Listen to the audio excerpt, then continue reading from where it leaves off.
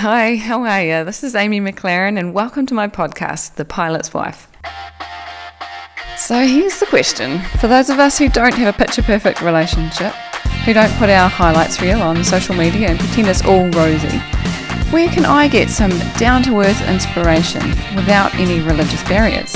Who can give me real-life encouragement, help me be a better spouse, and tell me how to get an even more enriching relationship without becoming a doormat? That is the question, and this podcast will give you the answers. I'm Amy McLaren, and this is the Pilot's Wife podcast. So since my husband Josh and I met, we've always been a little bit obsessed with how to have a good marriage.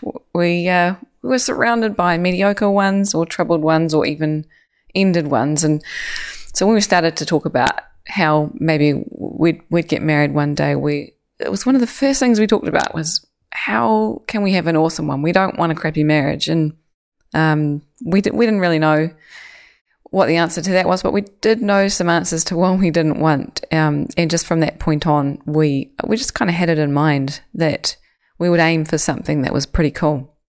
And we came across a secret accidentally, which was when we got engaged, we came across pre-marriage education through the church, and we went along and thought, oh my gosh, this is amazing. We'd never heard of it before, and that, everyone should have to do this. And so we started on a journey of setting up a non-religious pre-marriage course. And so we've been doing that for 10 years. And what the secret was that we discovered was the benefits of pre-marriage, like the difference it makes on the lastingness of marriage, and how it just is.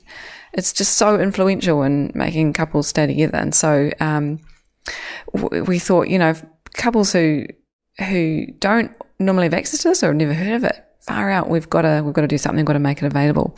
And so, but for people who've never done a pre-marriage course and are married now, it's not a big deal. It's not end of the road for you, but it does mean that there's more spaghetti to unravel, and it can be, it can be tricky when you've got a few unresolved spats under your belt and you've got unknown expectations that are leading to feelings of being let down. You don't even know you're expecting things and you're not getting them. And, things that are quite common in relationships everywhere. And it's really prevalent. I mean, a company that I consult for, they only employ people that have values that match theirs, and they've got, they're really, really good values. They've got, we care for people, we've got integrity, we do things right, we get things done. And so they really do this this really crazy set of interviews to try and understand people's values and try and get a match. And even this company, I was talking to the HR manager,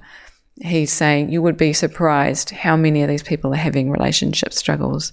And I mean, we live in a valley and we've got neighbours up high above us, and we can hear them when they've got their doors open in their lounge, and they're miles away.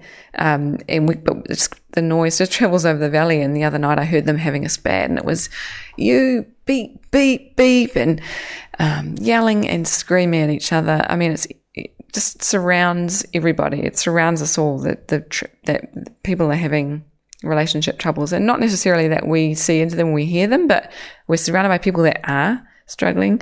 And even my immediate family, there's a mother and daughter that aren't speaking. There are two brothers that aren't speaking with each other. And I just thought there are heaps of people out there who could do with a bit of encouragement, a bit of a few tips on how to make things more satisfying than they are, or even turn struggling ones around. And, the effect that relationship troubles has is enormous. And just like how the effect of pre-marriage education has on the lastingness of marriage, the effect of relationship troubles on our day-to-day lives is just tremendous. And the effect on kids' lives and how they come out, and the cost of the social justice system is massive with divorce and marriages that have ended. So I thought that maybe if I could give some encouragement, put some things out there, then maybe we could make a bit of a difference. And when I say we, Josh, he's a little bit shy. Well, I'm shy too, but I just have a message, and he's a little bit more shy. But I'll try and convince him to share his thoughts at some point too. But this podcast is mainly aimed at females, just really more because it's my most comfortable point of view, but it's also a podcast for the guys. And I think, if guys listen to this and there were some female aspects of it, it would only give them an advantage on understanding females better. So I figure, this is a podcast for couples who are best friends or want to be best friends, or at least, we're getting married, or we have married our most cherished person in the world. We're couples who don't want a mediocre relationship, mediocre marriage. We want an awesome one. And well, what does that mean? And so I think for me and Josh, we want a marriage where we are each other's cheerleaders, one where we support each other through life's challenges, and, one where we can get through the topsy-turvy lifestyle that we have. I mean, I think maybe our marriage has more challenges than most in terms of time together in a life that we can plan more than 4 weeks in advance. He works on a roster. Josh is a pilot, and he works on a 4-week roster, and there's really no way of planning social events in advance, because even if he asks 4 days off in his next roster, there's no guarantee that he will get them, which is really hard. And I think we suffer for that. And I think people don't even, potentially there's a thing that people don't even invite us to social gatherings because they probably feel like they're going to be rejected, because we'll say, well, either we don't know we can come or Josh won't be able to come, and so it's kind of only half the fun, So I do think we have some challenges, and so for us, we want an awesome marriage despite those challenges that we know about, let alone whatever will come up. And so we're pretty fixated on that and have a lot of stuff that we've tried, and we do a lot of research, we do a lot of reading, and we run a lot of education and do a lot of consulting in this space. And so here's maybe a chance to help out some others who might be listening who would like a little bit of encouragement, a little bit of tips on a regular basis. And so I've been encouraging a couple lately that were